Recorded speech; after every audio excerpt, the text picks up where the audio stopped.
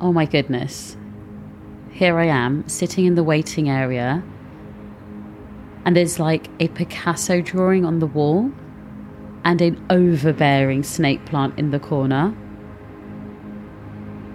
They're both simply just looking at me.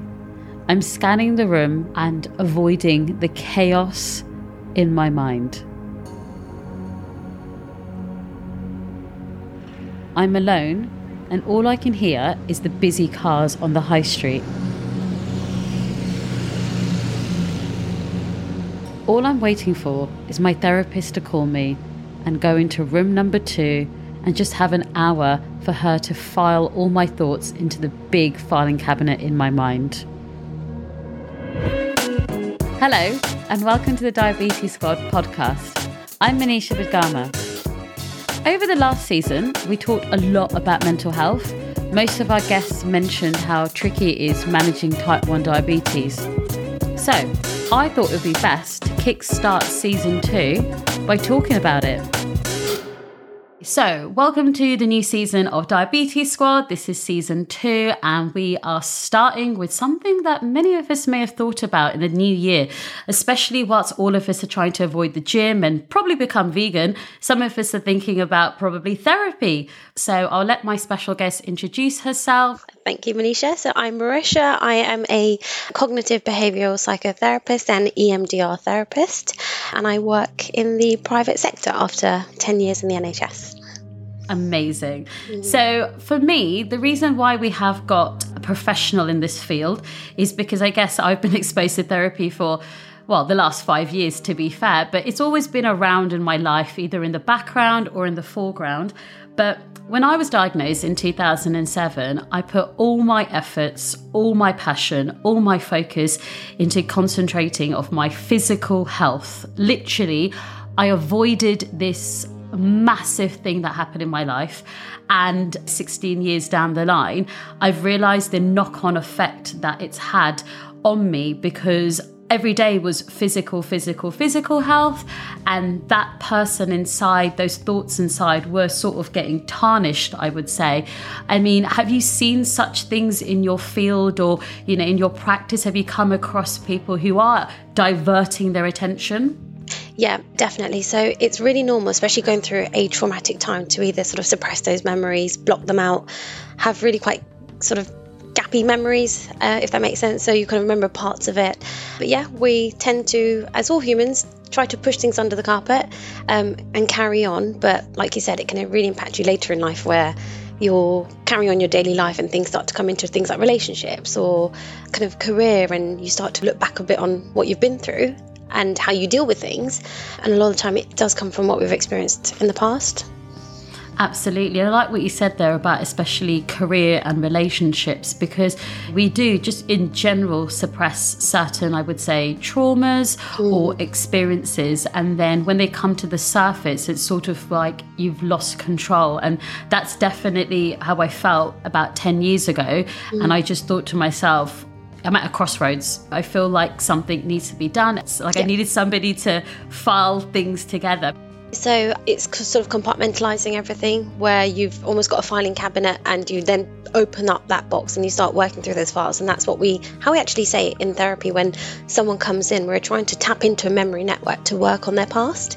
If it for you was your diagnosis, if it was somebody else, it was a different type of trauma or a difficult relationship that they were in. It is like literally pulling out those files, processing those memories, and then trying to think about that situation or that event in a healthier way so that you can cope with things better in the here and now. And there is something that I have touched upon, I know for a fact, especially when I did my first ever episode of Diabetes Squad, which was like the diagnosis. And I heard it back through the editing process that I was doing. And I forgot certain elements. Like I spoke about what I was wearing, and my brother gave me his hoodie, and I forgot about that. And actually now reflecting back on those moments, I thought him giving me that hoodie was a part of him saying, like, I'll look after you, if that makes sense. Absolutely. Yeah. And I remember sort of just listening back to your diagnosis and what that was like for you. But I guess you don't really know what someone's been through unless they talk about it. And that's one of the things that we just don't do. We don't talk about the past because it is hard. We don't want people to know what we've been through. It can often feel embarrassing. There's a sense of shame. The more we talk, the more we just normalise these sorts of things and don't feel embarrassed about talking about them. Absolutely. And something that I want to touch on there, actually, I mean, I've said it a few times, especially, I guess, in my relationship, is I didn't want my diabetes to be a burden on my partner. I want to be in control. Whereas being diabetic is, in my brain, something that you cannot manage or be in control all the time, because it has its own brain and it does its own thing.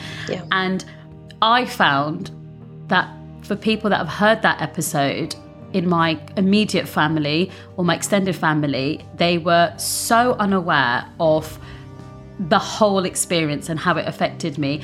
Even till this day, I don't talk to my parents or my brothers about that time of my life because I don't want to be a burden to them. So what were the worries and thoughts that went through your head then at the time about maybe telling people about your future? Based on your diagnosis, what did you worry about? You know, sometimes we worry about what will people think? Will I find a partner? Will people think I've caused this in any way? You know, is this my fault that this has happened? Why me? What have I done wrong?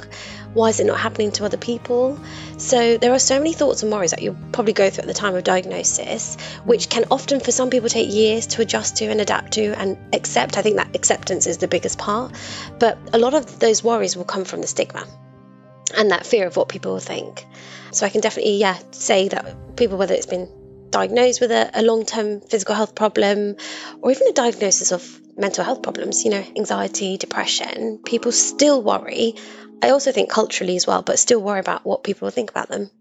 Interesting. And I do think that the stigma around therapy is... I still do feel, in my opinion, there is a stigma attached. Have you found this in your profession, in your career? Yeah, I mean, for me, one of the key things that you'll find is people say, oh, my family don't know that I'm doing this. I wouldn't be able to tell my parents that I'm doing this. They'll just think it's crazy that I'm talking to someone about our problems. They're worried that our problems will get out. That's another big one that will often, again, with Asian people, where they come into therapy and they say, oh, my partner or my kids or my family or my parents, they don't know that I'm doing this. But then you get the other extreme where the family are pushing them to get help because that person's problems are affecting the wider family unit, or it's affecting their life, or it's stopping them from doing things. So you can really get both extremes where family are pushing them to do something about it, but also where people are still struggling to open up to their family about having therapy and why they need it.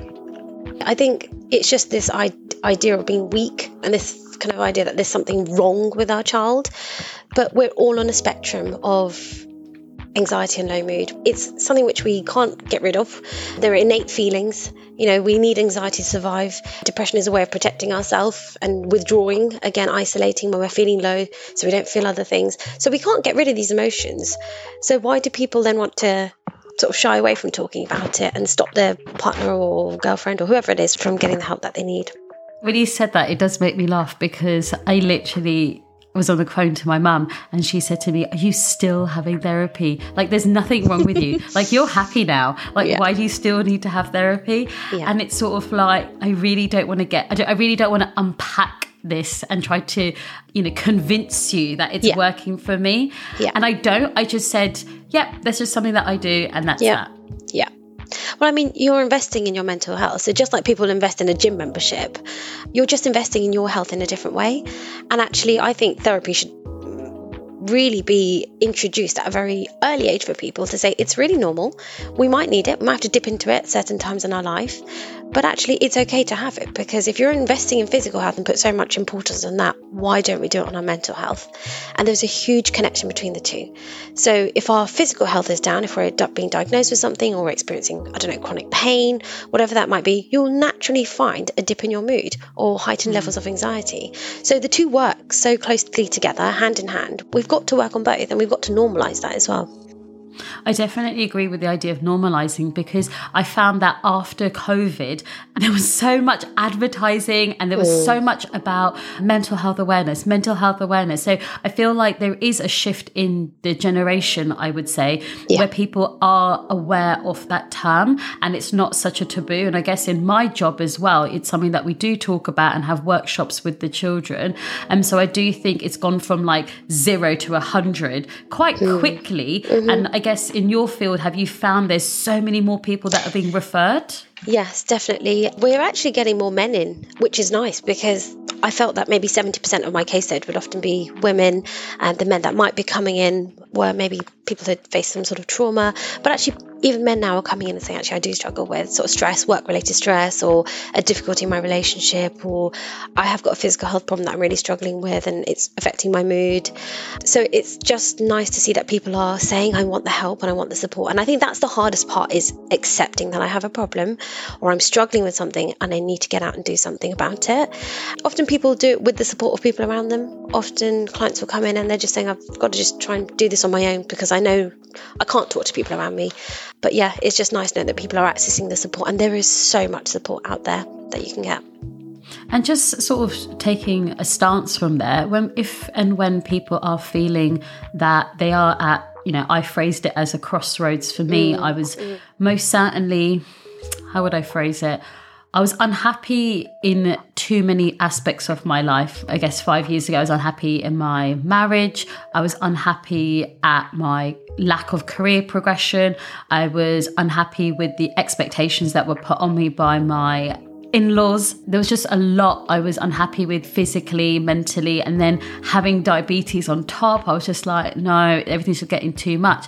And at that time, I spoke to, I didn't speak to somebody, to be fair, I didn't. That's when Lottie recognised that something's not right. Yeah. And she, sort of almost, pushed me into seeking a therapist. And obviously it worked out well. And that's the gratitude I have for somebody that does love me enough to recognise that something's wrong. Yeah. But many people don't have that for various reasons. So how would one seek the help or start the process? So I would normally say if you can speak to your GP, it's the first place to go. So maybe just booking in an appointment with them just to say, like, I'm struggling with whether it's low mood, anxiety.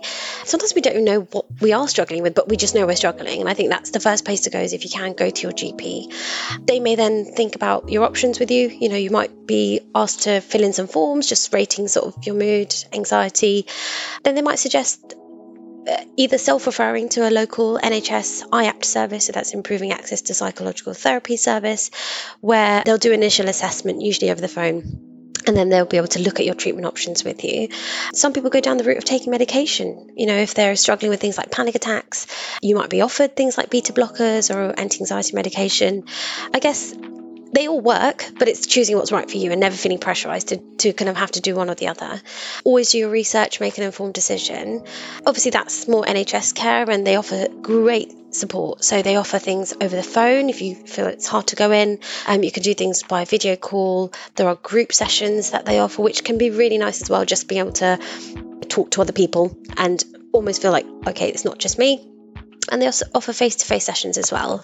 And what's nice is that you've just got people who really want to help you to get better. You're both there for the same reason, which is you want to get better.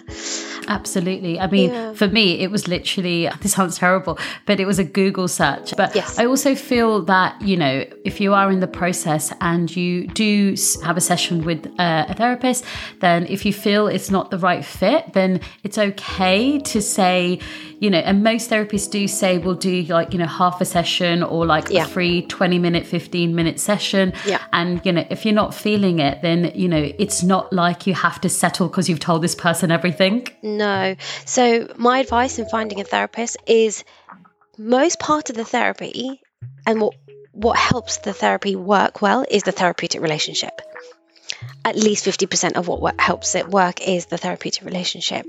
So you want to make sure that A, you're both on the right page, B, they understand you and where you're coming from and what your goals are, and then C, be able to kind of set up a good therapy plan. Sometimes we go in and just think, okay, I'll just blurt it all out.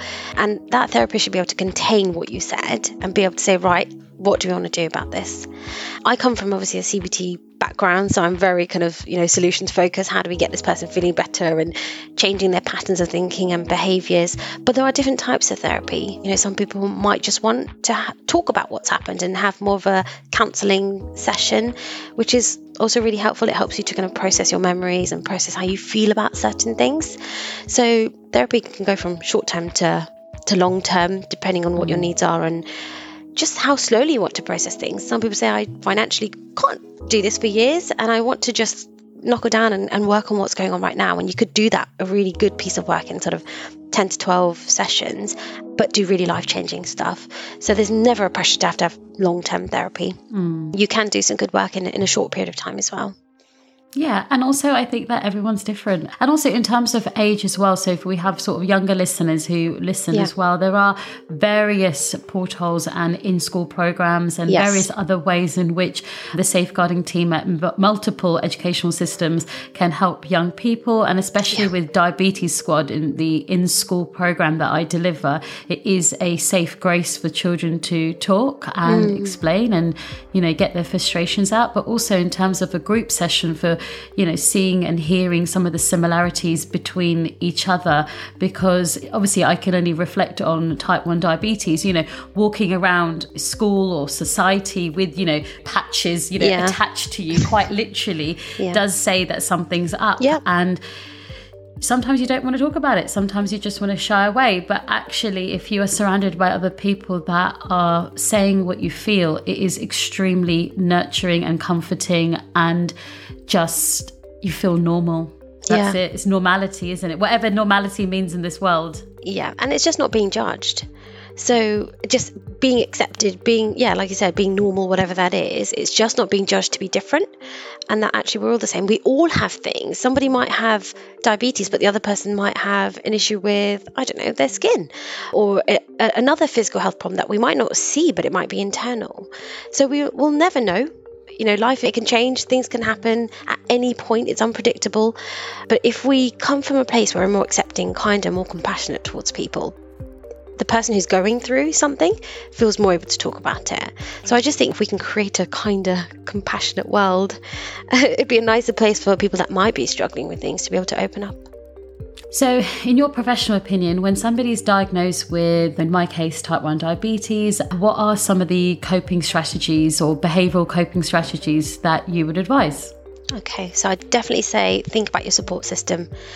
It doesn't have to be family. Sometimes if we're not in a place where we can talk to family, think about in your network who you have. If we've been diagnosed at a young age, it might be 1 or 2 friends at school. It could even be a teacher. You know, you're really close with a particular aunt or uncle that you just feel comfortable sharing those things with and wouldn't feel judged. Think about who would be able to talk to. What I would say is think about getting support whilst you're going through that process, possibly in a professional capacity. So are there any therapists who would be able to support you? Is that through the NHS? Is that through local charities? Because there are lots of sort of charities and things like that you can access for young people as well. So 18 to 25 is classed as a young person. There's actually low cost and free counselling in most boroughs available for them. If you're a little bit older and again have been diagnosed and you want some support with that, maybe just think about going through the therapy side of things.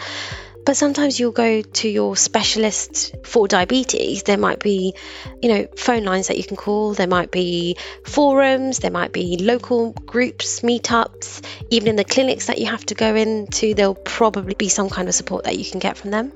That's what I would recommend. It might also help to think about not just the diagnosis, but actually this is one part of my life.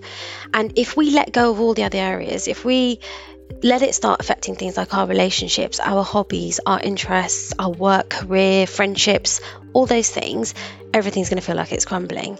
And so it's almost like you've got a bucket, and in that bucket there's so many different compartments. If you keep adding to that bucket, what's going to happen? It's going to overfill. Yeah. It's going to overfill. So what I would suggest is, how do we poke holes in that bucket and have it almost stress relief or ways to cope better? And what are your coping mechanisms? So for you, it's, you know, being creative, keep up with that. If it's for you playing music or sports, try and keep up with those things as much as you can, because it's going to level out your mental health, your emotional well-being, so that you can cope with that diagnosis a bit better. And I guess also like coming to terms with, you know, it, so to speak, or the acceptance that this is me and this is who I am. I guess in the last year or less than a year since I've been doing Diabetes Squad, that's me now at a really healthy relationship with it. Yeah. How do people struggle with acceptance? Yeah. A lot of it is around the belief that that thing in their life is going to have an impact on them. So it might be, especially at a young age, will this affect me being able to find a partner? Will this affect my work, my career? Will it affect me being able to do things that I enjoy? So it's usually those fears that stop you from accepting something. Whereas if we almost say, I've got you, you're here for life, we're stuck together, there's no kind of, chopping you off and pushing you away. How do I live a life with you, but still achieve some of those goals that I want to do? So we might be just adapting some of our goals. We're not getting rid of them, not changing them completely. We just adapt them slightly so that I can do them whilst I fit this other thing in my life with me. So you don't feel overwhelmed by it. Almost you're still in control of your life. And I think often when you're diagnosed with something, you feel a bit out of control and you feel like this thing is going to control me for the rest of my life.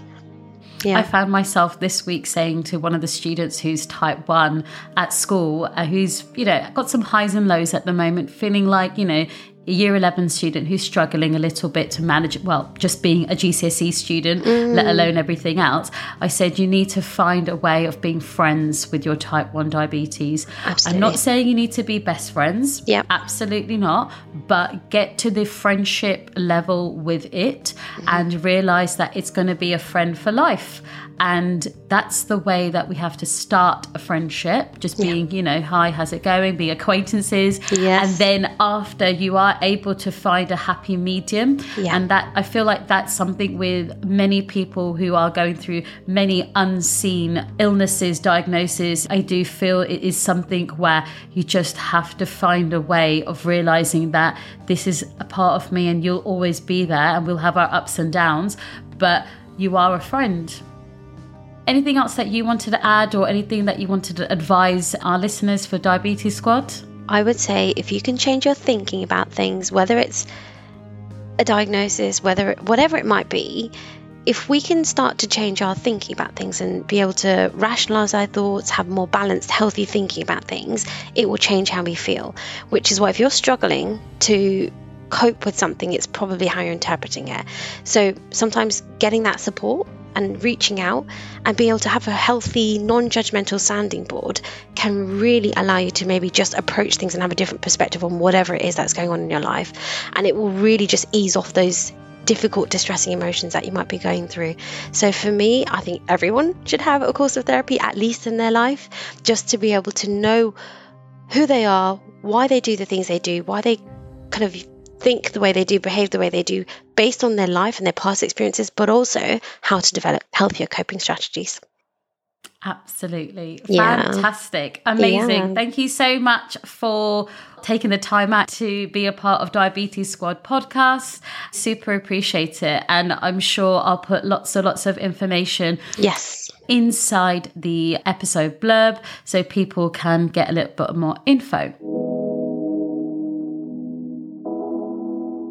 Wow, that was so cathartic. Talking to a therapist, obviously who's not my therapist, but about how managing the type 1 can be a strain. But being kinder to yourself, as mentioned a few times, is something that I constantly have to tell myself as well. There's days when my sugars are flying high, and despite the fact that I'm correcting it, it just doesn't want to come down. Or if I'm having a night hypo and I'm literally having Haribos, brunch bars, apple juice, and they're not coming up. But I need to also learn to be kinder to myself.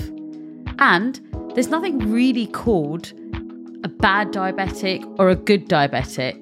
I hate those terms. In fact, once I met a doctor at a wedding and she said to me, "Are you a good diabetic or a bad diabetic?" I genuinely was insulted by that comment because not a lot of people realize the mental strain and the stress that we have to go through. I hope that this episode you've found some inner peace, but also it may encourage you to speak to somebody about dealing with type 1 diabetes. Thank you so much for listening to this episode. I really appreciate it.